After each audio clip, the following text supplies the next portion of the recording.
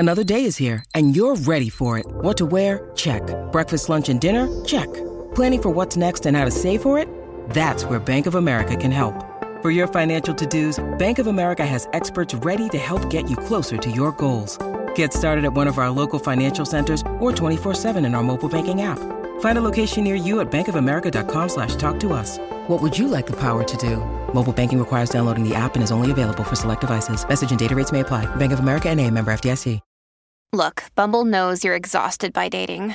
All the must not take yourself too seriously and 6'1" since that matters. And what do I even say other than, hey? Well, that's why they're introducing an all-new Bumble with exciting features to make compatibility easier, starting the chat better, and dating safer. They've changed, so you don't have to. Download the new Bumble now. When you need mealtime inspiration, it's worth shopping Kroger, where you'll find over 30,000 mouth-watering choices that excite your inner foodie. And no matter what tasty choice you make, you'll enjoy our everyday low prices, plus extra ways to save, like digital coupons worth over $600 each week. You can also save up to $1 off per gallon at the pump with fuel points. More savings and more inspiring flavors make shopping Kroger worth it every time. Kroger, fresh for everyone. Fuel restrictions apply. Welcome to the New Books Network. Hello, everybody, and welcome back to New Books and Science, a podcast channel on the New Books Network. I'm Galina Limorenko, doctoral candidate in neuroscience with a focus on biochemistry and molecular biology of neurodegenerative diseases at EPFL in Switzerland, the host of the channel. Today, we'll be talking to John Troyer about his new book, Technologies of the Human Corpse. The relationship of the dead body with technology throughout history, from 19th century embalming machines to the death prevention technologies of today. Death and a dead body have never been more alive in the public imagination, not least because of current debates over the modern medical technology that is deployed. It seems expressly to keep human bodies from dying, blurring the boundary between alive and dead. In his book, John Troyer examines the relationship of the dead body with technology, both material and conceptual, the physical machines, political concerns, and sovereign institutions that humans use to classify, organize, repurpose, and transform the human corpse. Doing so, he asks readers to think about death, dying, and dead bodies in radically different ways. Well, John, welcome to the show. Thank you. I'm very excited to be on the program. This is great. Thank you so much for the invitation. Oh, it's great to have you. That's such a joyful subject as well. So, as we have witnessed the unprecedented times during the global pandemic, I would like to ask, how has it affected your work and you, and also maybe some main takeaways that you have gathered from all of this experience? No, it's a great question, Galina, and so there are a couple of different responses I have to the pandemic, and I've been asked about them in lots of different ways. So first of all, I just want to extend condolences isn't even the right word, but to everyone who lost or had someone they knew or a family member die related to COVID. That certainly I had friends from my own like high school or college, certainly had friends and family die. I was very fortunate that my own parents, who certainly were in high risk categories themselves, didn't die, were able to be vaccinated. But I think, the one thing that I'm still angry about this actually, was for years, I and colleagues worked on mass disaster, mass fatality, pandemic response planning. That was part of what we did, and wrote reports and were consulted and did all kinds of work around how to respond to a pandemic event. And I think all of us were utterly aghast at how none of what we had worked on seemed to have been taken off the shelf to be looked at in either the United States or the United Kingdom, which are the two countries I know. Because I am originally from the States, but I live in the UK and work in the UK, but have worked at different aspects of what I've just described in both countries. So that was one response. And I know I'm not alone in this because I've spoken with other colleagues who work even at higher levels of government about this, and they've said we don't know what happened. The other thing that happened to me was I flew to America on March 18th of 2020. So this was at really the beginning of what we didn't realize was the beginning, but the beginning of what became the COVID pandemic.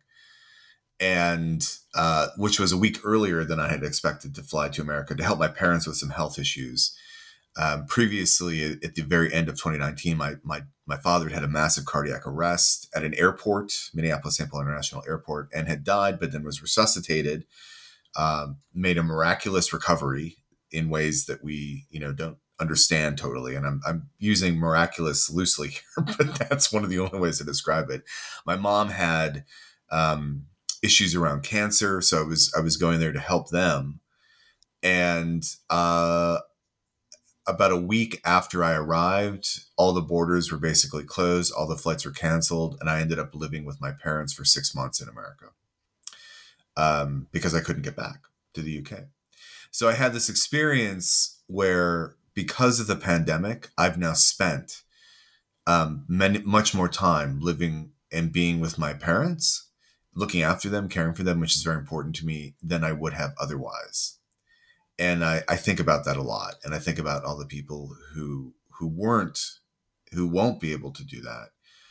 In part because, and this brings me back to my initial point, because their friends and family died from a completely preventable scenario, by and large.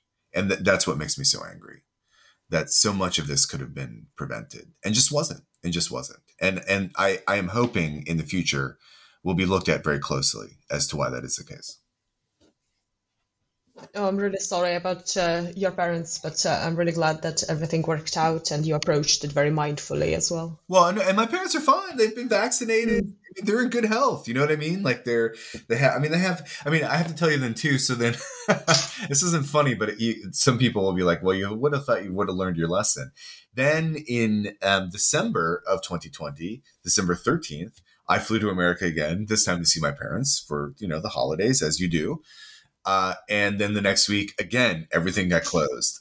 So I then spent 5 months living with my parents again, moving into 2021. And I've just now returned to the UK after a month. And it is, but because everything was done remotely, everything was done online, it was this weird situation where it didn't honestly make a difference where I was in the world because of the work I do, because of my job. And I feel I've never for a second taken any of that for granted, because there are so many people, and I think we see this in the mortality rates around COVID. It should come as no surprise that the individuals who are dying are the individuals who do not have the time or the money or the social access to not have to directly engage in activities that could put them at risk. And I said as much to my students on the last day that I taught an in-person class, which was March 17th of 2020, for the students who were there before really, for example, the University of Bath, where I'm a faculty member, shut down. But certainly this was when universities in the UK were just beginning to close down. And I just said to those students, guys, I feel terrible about what you're about to see, because you're about to watch a lot of people die who didn't need to die. And I don't see any other way around that. And one of the reasons I was saying all this was because a lot of my work is, for example, in the history of the AIDS epidemic, particularly the early AIDS epidemic, which is still with us as a pandemic. It's not gone away. But I said, I am so reminded right now. I actually became quite emotional, which also then kind of freaked my students out. But I'm so reminded of the early years of the AIDS epidemic, and you shouldn't have to see any of this about what there are plans in place, and I don't know why they seem to be followed. So anyway, so that was I had this kind of weird vacillation between really just anger when I saw it as a complete failure, but also taking a bit of solace, if I can even use that term, to spend time with my parents during a pandemic so I could reflect on what was going and making sure they were okay, which was important to me. Yeah, for sure. So you mentioned that you teach at the University of Bath. So can you tell us a little bit more about yourself and what you do? Sure. So I'm a faculty member in the Department of Social and Policy Sciences at the University of Bath in Southwest England. I'm the director of the Center for Death and Society. So I work in death and dying, broadly defined. The Center for Death and Society was founded in 2005. And I joined in 2008. So I've been in the UK for 12 years now, just over 12 years. And my work is largely around death, dying, and dead body interdisciplinary study research areas, by which I mean I cover a large range of topics. My own background, my education was done in the States. So my PhD is from the University of Minnesota in the Department of Cultural Studies, Comparative Literature, the program in Comparative Studies and Discourse and Society. And it's more arts and humanities, I think, stressing on the humanities side, than the social sciences world in which I find myself in at times. However, really what I ended up working in would be sort of science and technology studies, the history of science and technology, and also bioethics. But as that relates to death and dying, the dead body, what happens to people when they are dying, politics around choices around death and dying, and then also what happens to the dead body, the human corpse, after the person dies, legal, philosophical, to a certain extent, religious concerns around those issues as well. So how did you get interested in science and specifically the science of death? That's a great question. I mean, I think death remains one of those topics wherever I got interested in it, to answer your question directly, in part because there's a family history here, which is I've mentioned my parents already, but my father was a funeral director in America for many decades. So I grew up around the funeral industry. I can't say that that's the reason I ended up doing what I do, although it certainly helped. But I had no grand plans, to be clear about this. In fact, when I was in grad school, the Center for Death and Society didn't exist. And indeed, one of my PhD supervisor, John Archer, who's a great PhD supervisor, mostly because he just put up with me at the University of Minnesota. In fact, at one point he was like, "Where are you going to get a job with this?" And I was like, "I don't know, but I'll find it." And I did. Like, I don't know what else to say. Like, I did, like, in the way that sometimes these things work. But I think I grew up around death and dying, and I think that for me, the science questions around death have always been, in some ways, the most interesting. And a lot of it, what it comes down to are these questions around, what is the definition of death? Like, how do we define when someone is dead? And so there's a scientific, like a biomedical, a clinical aspect to that around what would be described as the determination of death, the moment of death. But of course, that's also legal, philosophical, religious. It's such a confluence of those points that I've always been really fascinated by not only the science around the definition of death, as in when someone has died, but also to the science around bodily preservation and the technologies that were evolved or developed to preserve the dead body, but also to keep a dying person alive. I mean, one of the areas I'm always intrigued by is, the development of life support technology that we would understand today. So artificial respiration, ventilation, any number of devices that emerged in the 1970s as tools that we humans can use. And, the vast philosophical and ethical dilemmas those tools facilitated, in part because, we humans continue to rethink and redefine what is death. And that, to me, I think is always interesting to study. So all of this passion that you have and also your wealth of experience are very well encapsulated in your book, Technologies of the Human Corpse. So can you tell us what is it about, and how did you come to writing it? Sure. Thank you very much. The Technologies of the Human Corpse came out with MIT Press, and so the book, a colleague described it as wide-ranging, which I think is a fair description.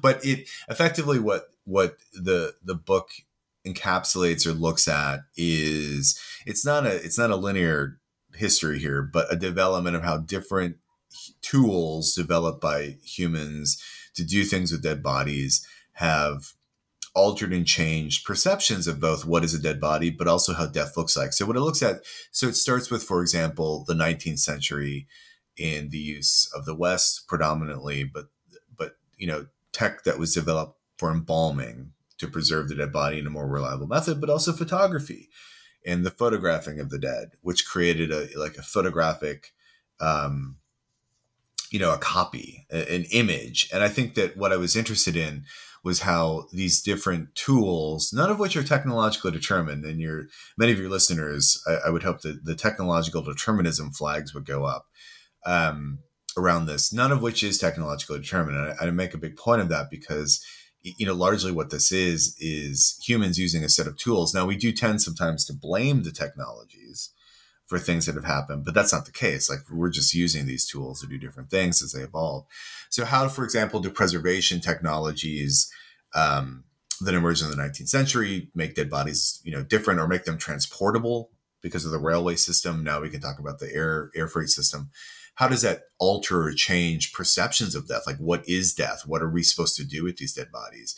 And then you end up in situations in which dead bodies become very problematic. And that would be the AIDS epidemic, for example, in which suddenly, because of a misunderstanding, and in many cases, homophobia, right? What is it about this suddenly scary dead body that is regarded as dangerous as a body exposed to radiation in really the big Cold War threat, which was, what do we do with all the bodies that happen after a nuclear war? I mean, those kinds of questions. And then also a whole kind of, if you will, commodification or commodity market around dead bodies. And sometimes what's referred to as body brokering, or the idea of this is not organ donation, which is separate, but the buying and selling of human tissues and bones to use in both experimentation, but also for biomedical products, exhibitions in using dead bodies, for example, Body World. So it's a long list of things, but really what I'm interested in is just how we humans have made sense, starting in the 19th century in the West predominantly, with what the dead body is and can be and can become through a kind of external technological innovation, quote unquote. And in many cases, the dilemmas that has created for us as a species, as far as that goes. You're asking super fascinating questions I never thought I actually had. Well, that's my job as director of the Center for Death and Society. It's what I do full time. And, but you're right. And I think that, again, you asked about getting into this. I think that's one of the things where my background growing up around the funeral industry, so for me, like growing up around funerals and dead bodies was just totally normal. And I'm not saying that to be cavalier. I'm just saying it was just normal. It was like what my dad did, and we never lived in the funeral home.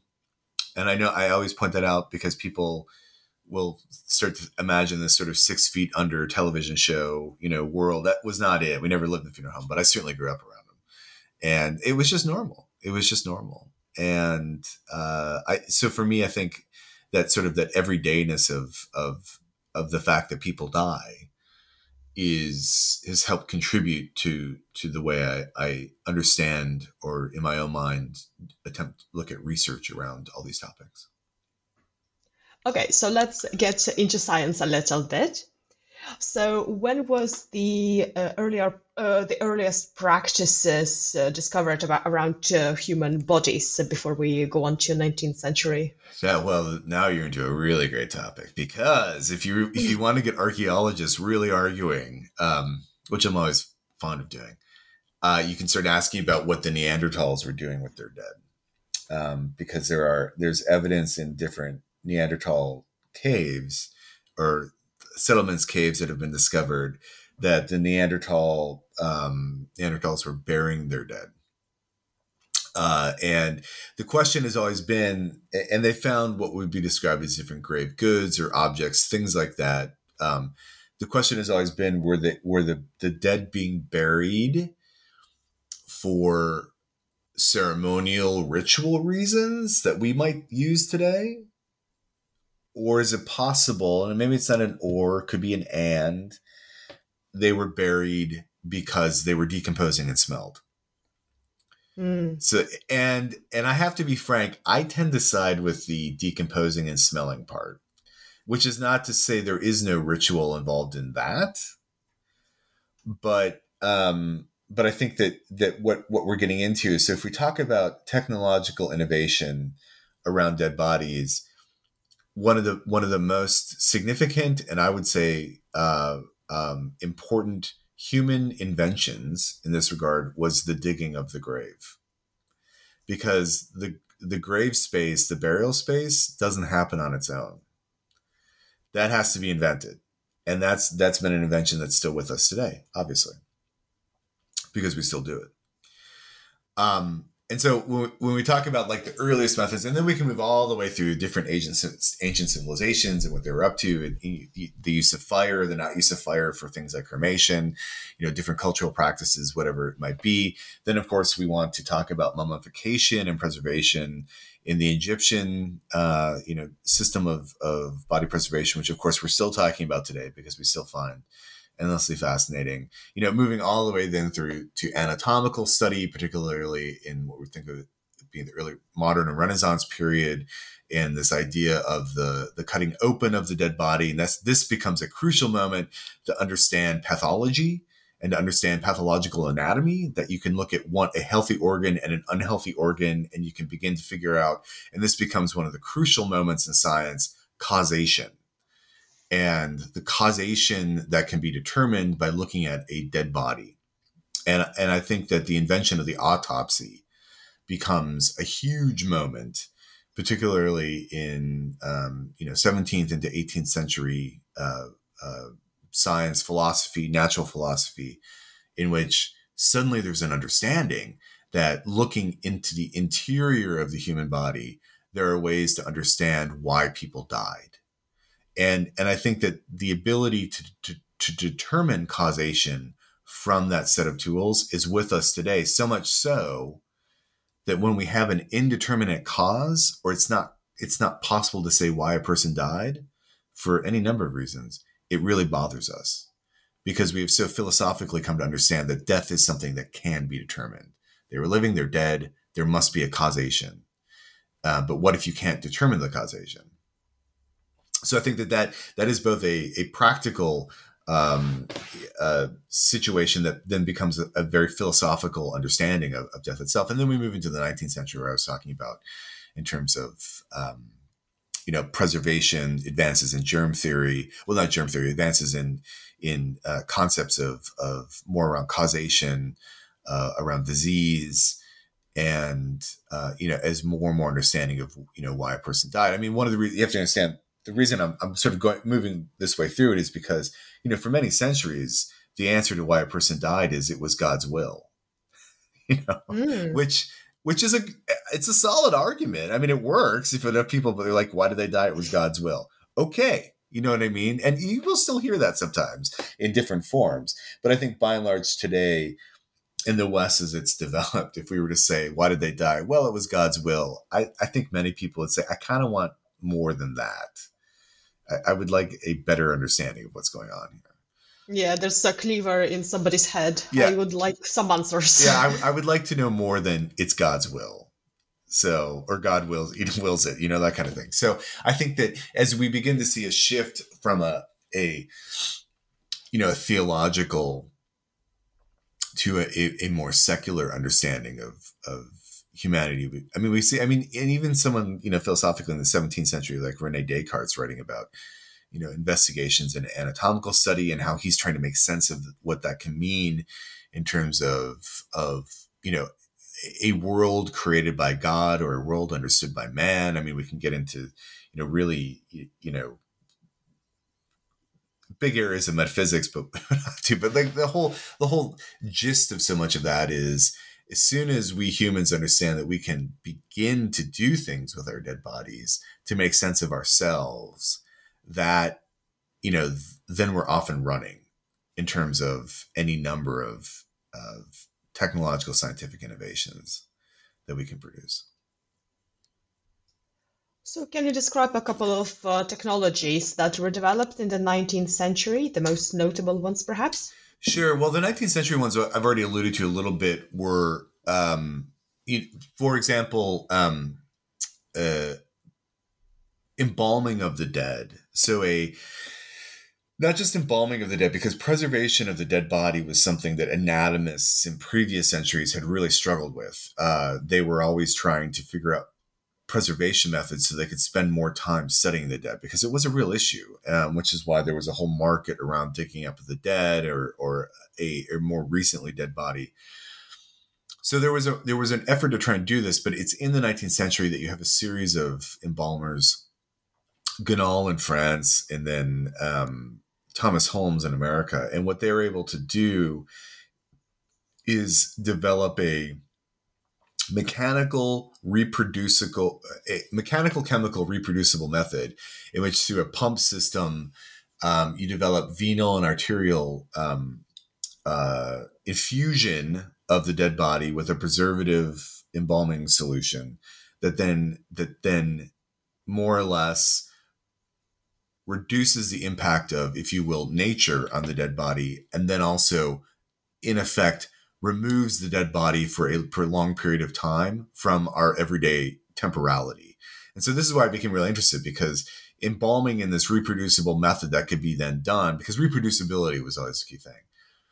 It meant that suddenly there was more time, there was more space, there were more things that could be done to a dead body, and that became a crucial shift in how we understood the temporality of death, where suddenly it wasn't necessary to bury the dead as soon as possible. Now, there are still religious and cultural groups that do that, certainly within Judaism and Islam, other religions, those of the Abrahamic fold, those being the two dominant, but even within conservative Christian groups, you'll find as well, burial within 24 hours or as soon as possible, no embalming, nothing like that.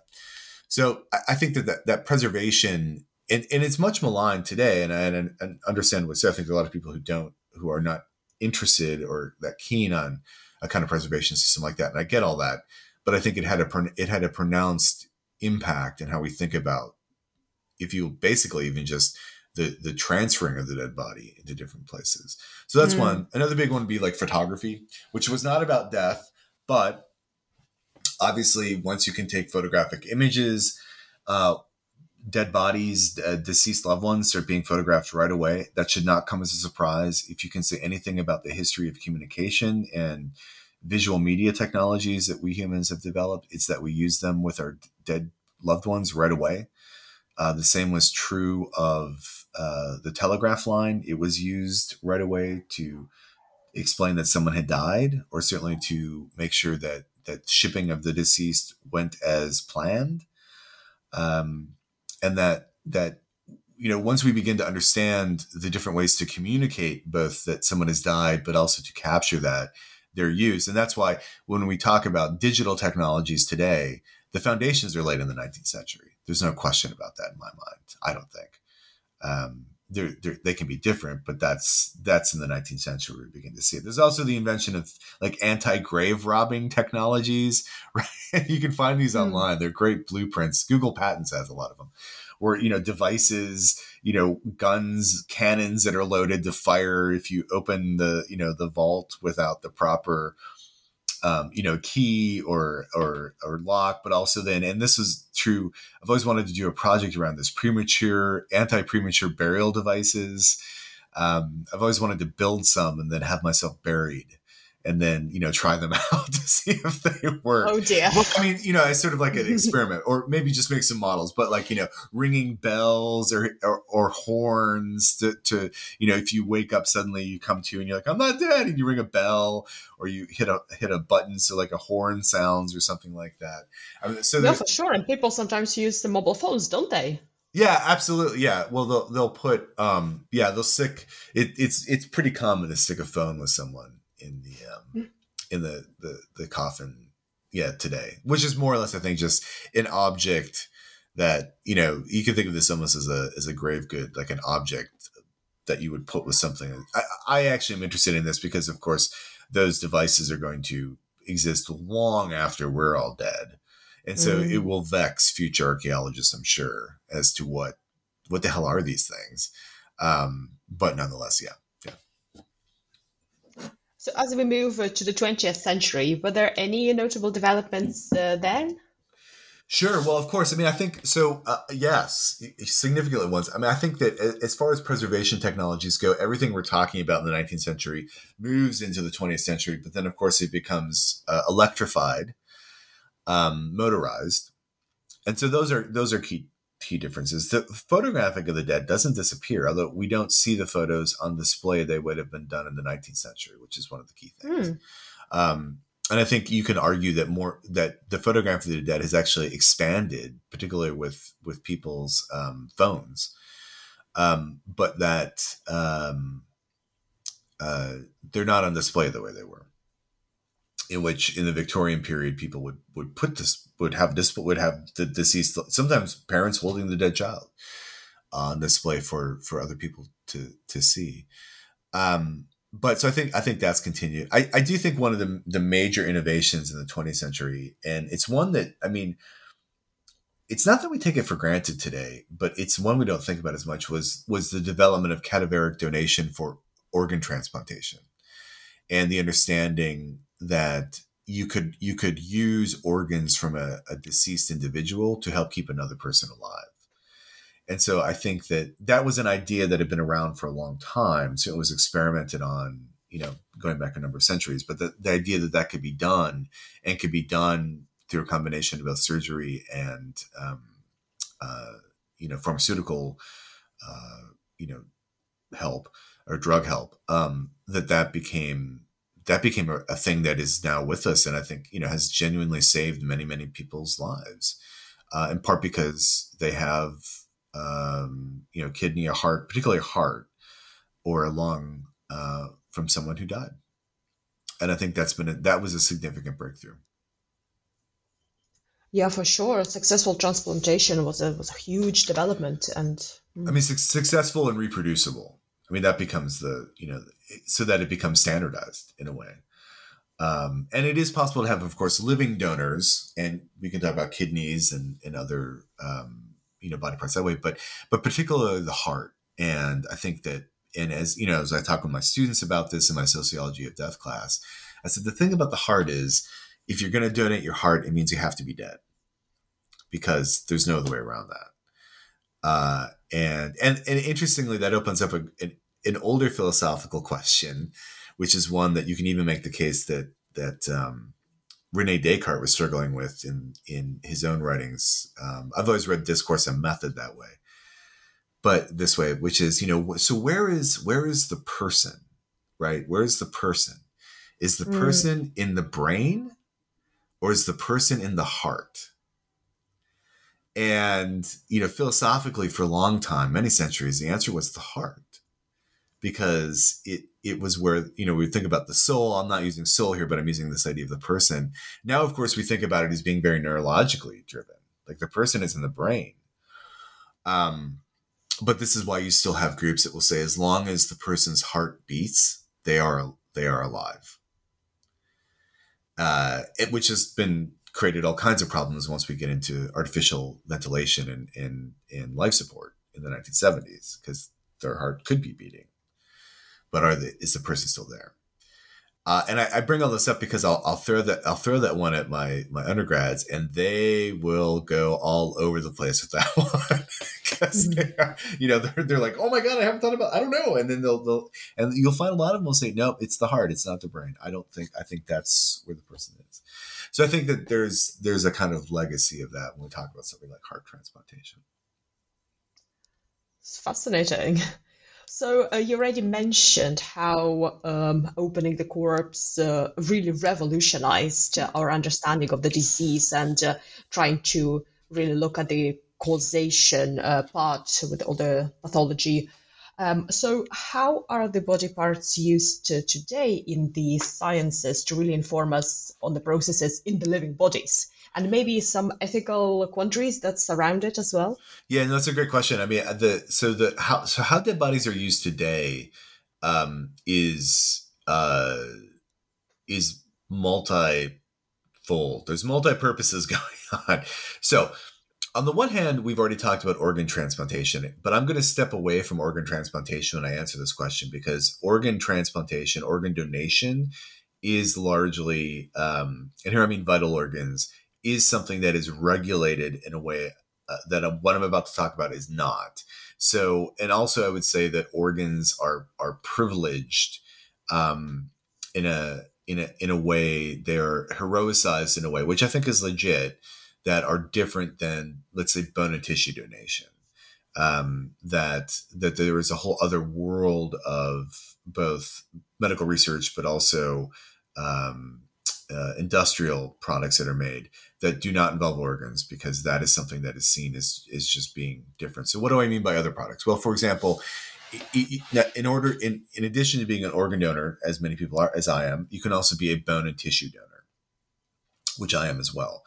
Skin donor. So it is possible to the older term, which isn't so much used now, is harvest or extract bones, tissues from an individual who has died, and use those for both medical treatments, if you will. So, for example, using skin for burn units, or also using bones to create different kinds of bone screws or medical devices to be used, more organic materials for surgical procedures.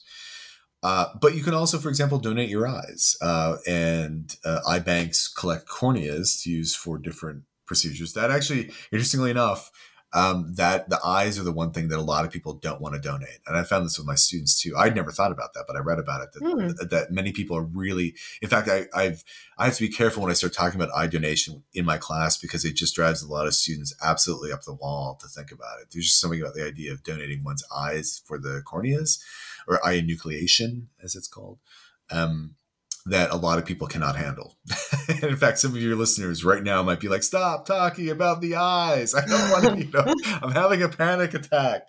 But that, there are ways that over the years, what have developed is there's a whole system of, if you will, buying and selling of human tissues and body parts for different industrial experiments. So, for example, impact studies around car impacts. The military has done experiments around the impact of different explosive devices. I mean, the list can go on and on. Effectively, if you want to try and study what an accident or what some kind of disastrous situation might do to living humans, then you will attempt, because for various, I think, very understandable ethical reasons, not try and use living humans to do this, in part because human subject research has a long history of the most horrific of human subject research being done in that way. There will be an attempt to use, or there will be the use of human cadavers or human cadaver parts. And it's a whole industry. And I think that there have been real scandals, which can be an overused term, but scandals that have emerged when it became clear. And if you have individuals who are, responsible for medical schools listening to this podcast, I want to make it clear that this is not me casting aspersions on medical schools or cadaver, body donation programs. And I'm not.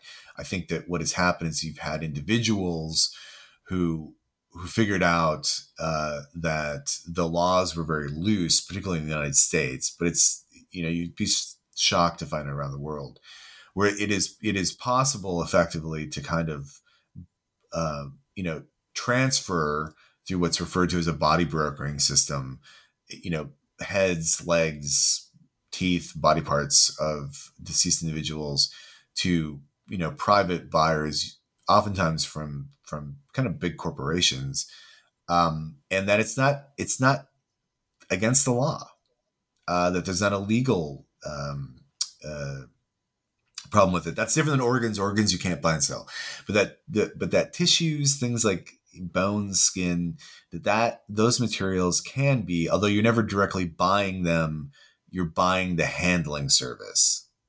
So that's the key thing, right? So say, Galina, you say to me, I need some femurs to do research. I say, okay, I can get you the femurs, but let's make this clear. You're not buying the femurs. You're buying my time and services to deliver them to you. Do we understand that? And you say yes. And then we're in compliance with the law.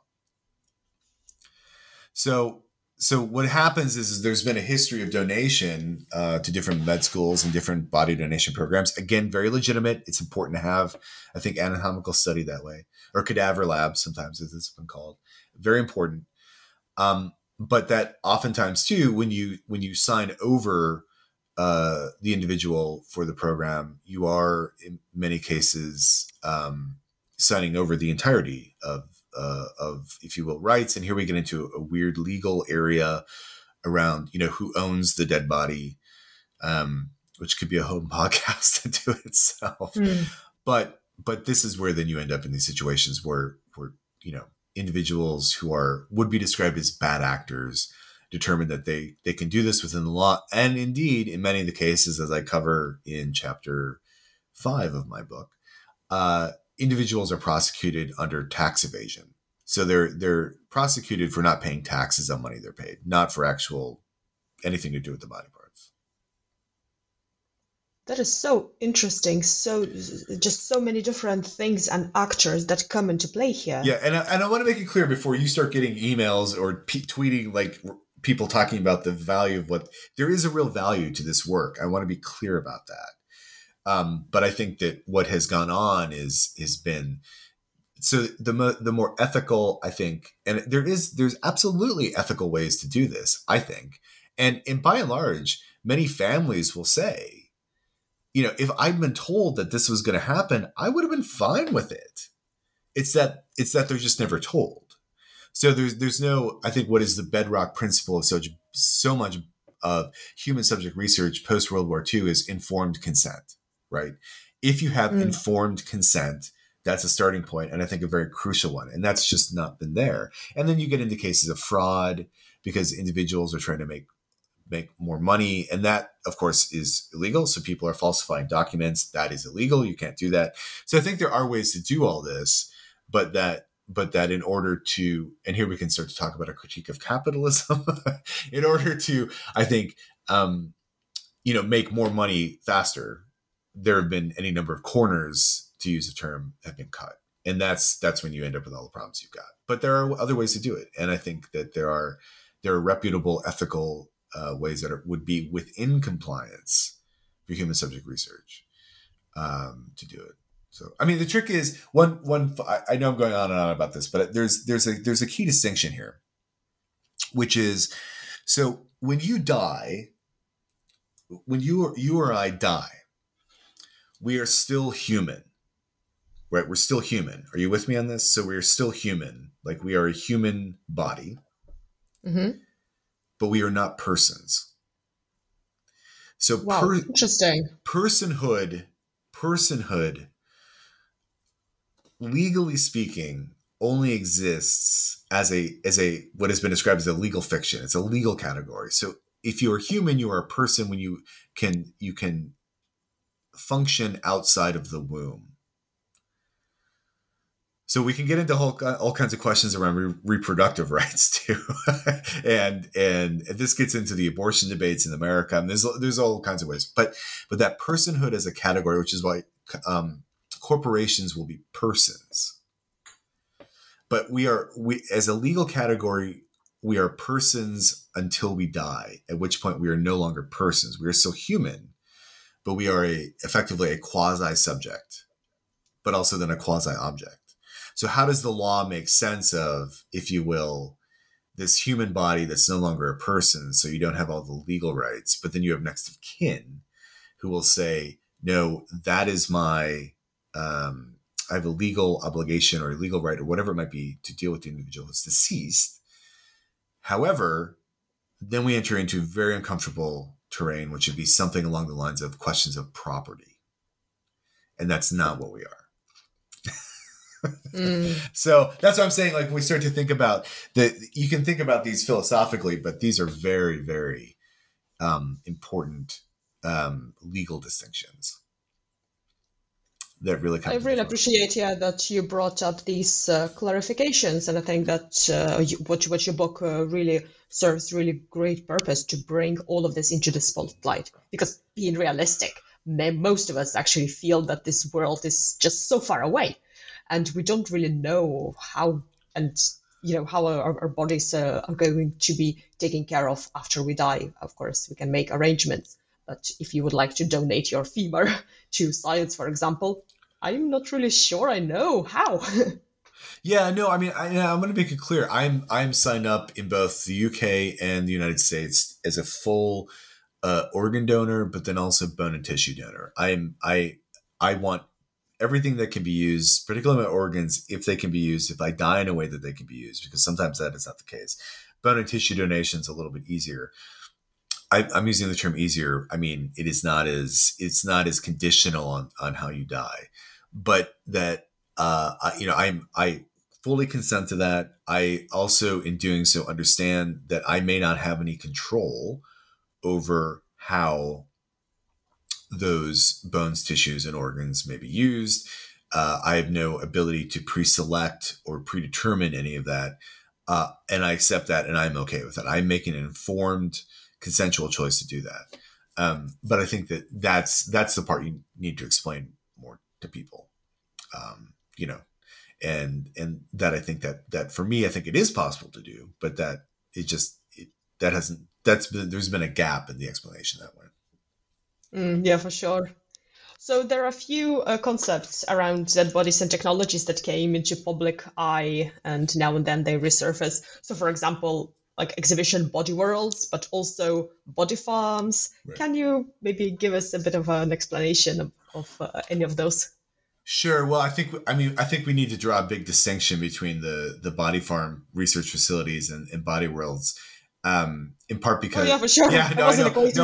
In part because if anyone who works for any of the body research facilities is listening right now, they might be sort of like pounding their fists on the thing, like, no. But I think so. Let's take them separately. So the most famous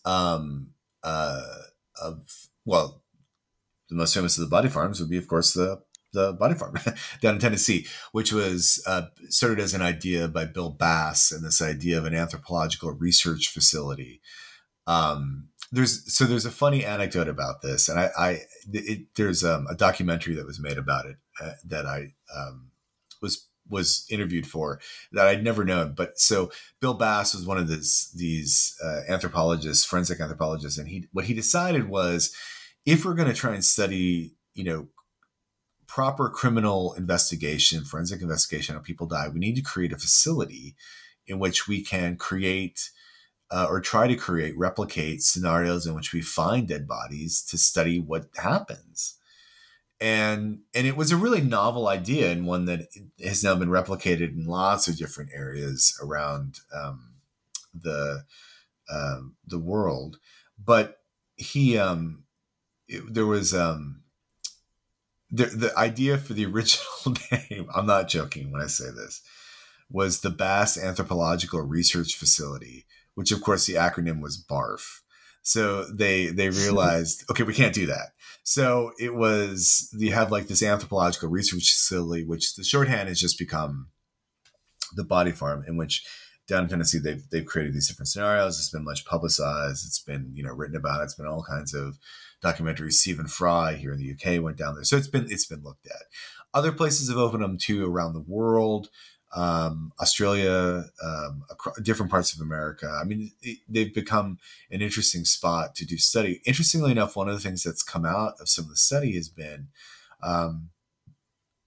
has the soil in some instances become too contaminated by previous research, so that it's actually impacting the results that people are finding.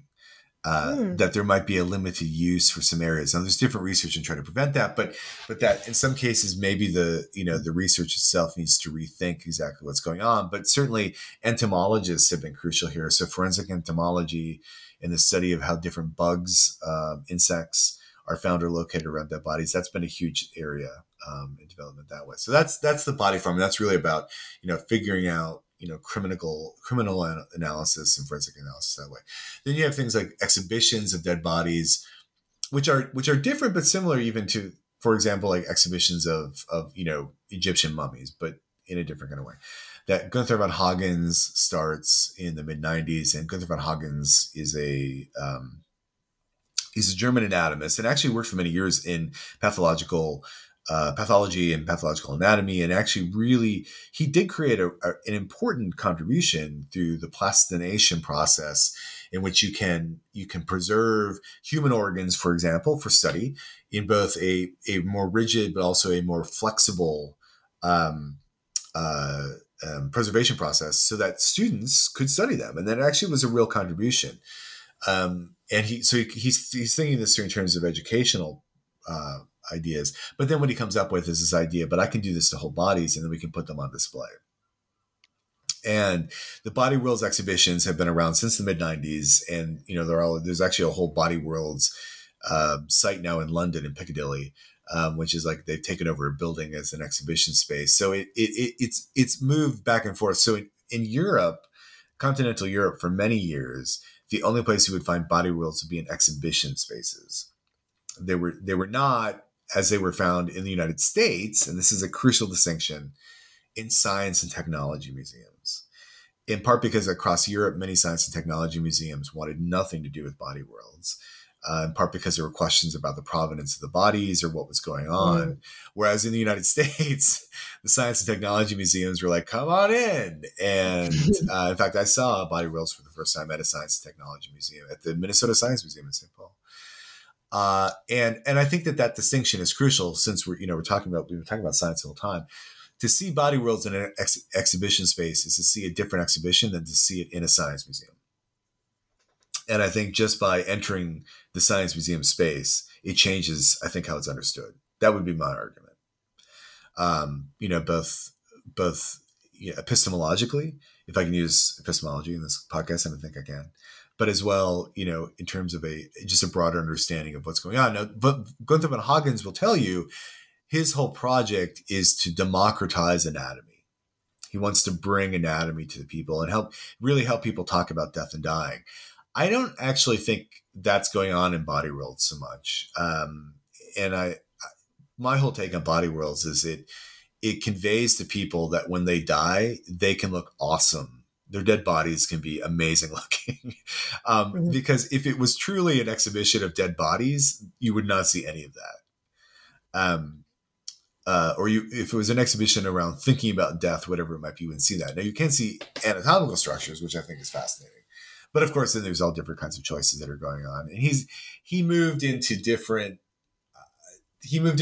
areas then starting in like about 2009, 2010, where they started posing dead bodies engaged in sexual acts.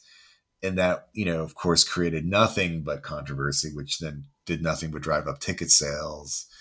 And they've also engaged in, preserving dead animals, which I find interesting. These are animals that are donated from zoos that have died, because I think that, in some cases, you can imagine that animal species becoming extinct in the future, but what's left are these plastinated remains. So that to me has always been fascinating. But also too, I think just in general, the plastination process creates dead bodies that are going to be around way, way after, again, we as a species are dead.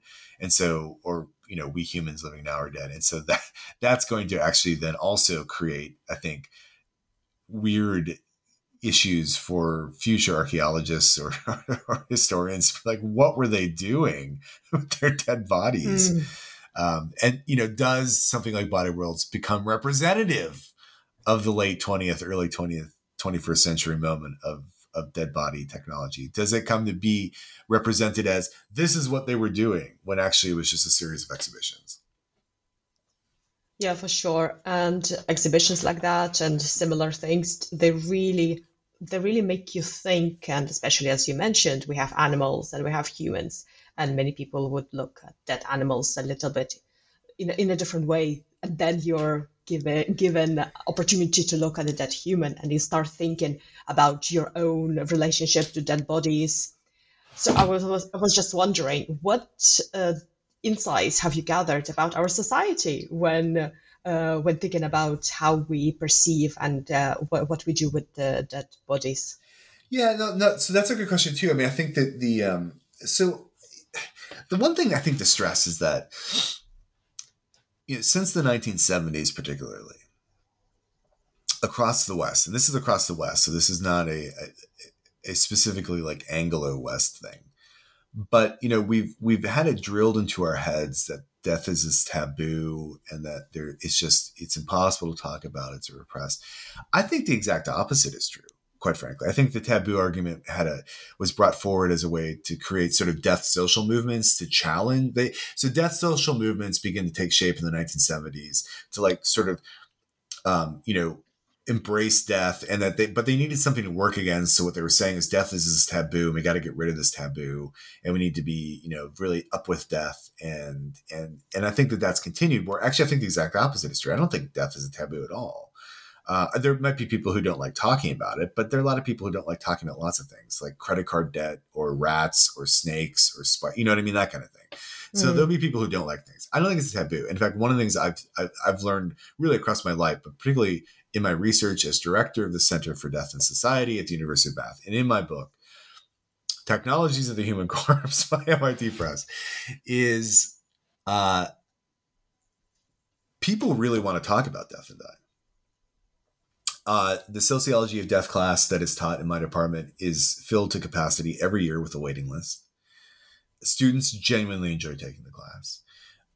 People really want to hear, public lectures on this material. And in fact, I think if you can say anything, is that death has always been extremely popular, certainly, let's say, post-World War II, as a topic that people really want to engage with and talk about. And that it's not a question of, I think, repression or taboo or any of that. What's happened is we've moved away as sort of a society or civilization again in the West, because there are many parts of the world where I think you would find people who would say, I really wish we didn't have to talk about death so much. And even I think you would find social groups within the West who would say, in our communities, it would be nice not to have to talk about death so much. So this really is a question, I think, of both affluence as well as, in a certain case, social class. But that people really do want to talk about death and dying. They want to have an opportunity to say, this is what I'm thinking. Now, there might be an initial kind of like, well, I don't know, it makes me kind of feel uncomfortable, but that's just the initial response. And once they get going, they'll be like, yeah, I want to talk about this. And I'm interested in all these topics around death and dying. I find it super fascinating. I'd never thought about that. And I think if anything, that I'm hopeful if anything comes out of my book, it's just that it encourages people to have those conversations and to realize it's not that difficult. It might be awkward, but then we have awkward conversations all the time about lots of things. And it's once you get past that it's fine. It can be done. Interesting. So I was wondering, do topics around dead bodies give you nightmares? And what is your relationship to Halloween? Yeah. So nightmares, no. Never had an issue with that. Halloween. So that's a good question. Funny story. Two funny stories about Halloween. One is, so in my office on campus, of course, I've got different skeletons and skulls and death memorabilia stuff that have just been given to me over the years. Because I guess that's what you give a person who studies death. You know what I mean? Like, hey, look, a skeleton. I'll give it to the guy I know who studies death. And you put it, so I have to put it in my office because I'm like, I don't know where else I'm going to put this stuff. And an undergraduate was in my office. This is a few years back, and she said, "Oh wow," or I should say, this is in October, right? And she said, "Oh wow, I really like your Halloween decor in your office. It's really cool." And I was like, "What?" And she said, "Well, yeah, like the skeleton here and the skull." And I was like, "Oh no, that's not Halloween decor. That stuff's here all the time." And she was like, "Oh, okay." I didn't even that's think. your everyday. Yeah, I didn't even think about it. You know what I mean? Like I was like, "Oh yeah, no, that stuff's just there." You know what I mean? Like that's a Halloween decor. But I did a few years ago. I'm sure people can find this. The online publication, The Conversation, asked me to write something about Halloween, and I just was like, I think Halloween is the most boring holiday ever. It was a bit satirical, it was a bit tongue in cheek, but boy, did people get angry with me about that one. They're like, you know what I mean? It was like, and my point was just simply saying, like, if I have to see, one more Anglo gringo person with a Day of the Dead something mask on, whatever it might be, I'm just gonna go crazy. It was more about like appropriation of different, cultural practices, which I get, that's not new, but I mean, it's just, and I was trying to, draw a point open it. So as far as Halloween goes, I'm fine with it. I'm usually too busy though. I'm a very busy, academic, very important life, very important research, so I just don't usually have time for Halloween. But I do like monsters. I like monster movies. So there's that. Yeah, for sure. You are not short on the conversation starters. Yeah, indeed. Yes, you've nailed it. Absolutely. So. Well, John, we've taken up a lot of your time. So I would like to ask, what are you currently working on, and what would be your next project? So a couple things. My editor, Matt Brown at MIT Press, who's a brilliant editor, he is talking to me and after me, really chasing, I think is perhaps the best term, to do more work around something I started immediately, or really during the COVID pandemic, when we started looking at the AIDS epidemic and COVID, and trying to understand sort of a pandemic within a pandemic, as it were. But this would build on the historical work I've done looking at AIDS and the AIDS epidemic itself, and trying to understand what was learned or what was forgotten from that pandemic during this pandemic. So there's that. Another sort of ongoing project, I haven't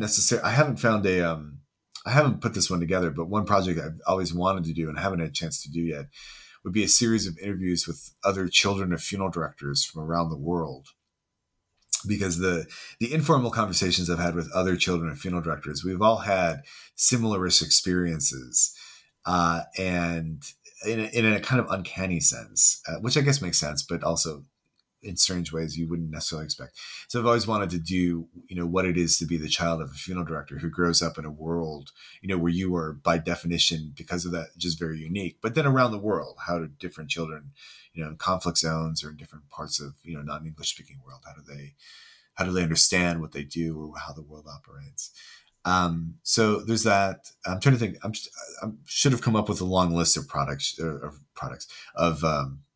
just to list off there. But there's all different kinds of research that's it's always going on that way.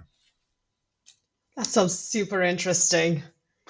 So where can our listeners find more information about your work and also the technologies of the human corpse? Sure. Well, I think, obviously I want to put in a plug here for the Center for Death and Society at the University of Bath. We have a newsletter, and it's free. You can always go to the University of Bath website, or just Google Center for Death and Society. We're the only one. So you'll find us. Mm-hmm. But the Center for Death and Society is on, it's on Facebook. It's also on Twitter. My own personal work, you can find me. Probably the best place to check would be on two places. One would be on Twitter. So I tweet under the name the Death Reference Desks, which was a project that was started with a couple of librarians that I've more or less kind of it's morphed into me working on it more myself, which is fine. That's the way projects go. And that's Death Reference Desk on Twitter is just at DeathRef. So death and then REF. Like I'm the referee of death. I don't know if that's true, but like DeathRef. Also, I've got a website, johntroyer.com, because everyone's got a website. And you can find stuff there. I think the other place to find more information about my book, so the book Technologies of the Human Corpse, I'll try and say it as many times as possible, is available in all the places. It comes out in paperback in August, but it is available in all the places you would find books online. And I mean all the places, big independent or big sellers, small independents. And you can also find it at the MIT Press website. And if you just Google Technologies of the Human Corpse, you should be taken to it. But yeah, you can find it in all the places you would find books, both book form and I believe ebook form as well. But yeah, please do, please. And if you ever for some reason happen to be around me, I don't know why anyone would, or I suppose when social distancing is no longer around us, whenever that might be, and you have the book, I will happily sign it if you want me to sign it. You don't have to have me sign it, but I'm saying, because that could be awkward if I'm like, I'll sign your book, and you're like, I don't really want you to. I'm like, okay, but if you do, I'll happily sign the book. More, and I'll say, and especially if you explain, because it was Galina's important and crucial interview I heard you with. So yeah, so you can find it all those places that way, or just email me at the University of Bath, and I'll figure it out how you can get a book that way. So that's fine. And don't send any more Halloween paraphernalia. Yeah, don't send any more. I have more Halloween. Honestly, I'm not joking when I say over the years, people have been like, it's every year when Halloween decor comes out in the shops, the stores, and people are like, I saw this, I thought of you, I thought I'd buy it for you. And I'm like, great, thanks. I honestly have like a shelf that's partially just got stuff from Halloween that people have bought me, in my office. I really do, and it, because I appreciate people thinking of me. I do, but it's funny how that happens every year. Yeah.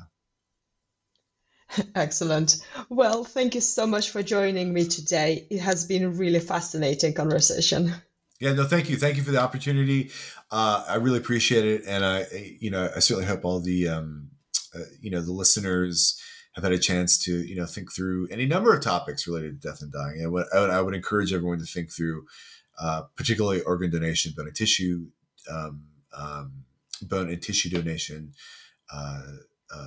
opportunities. And, certainly I think being a donor is an important thing.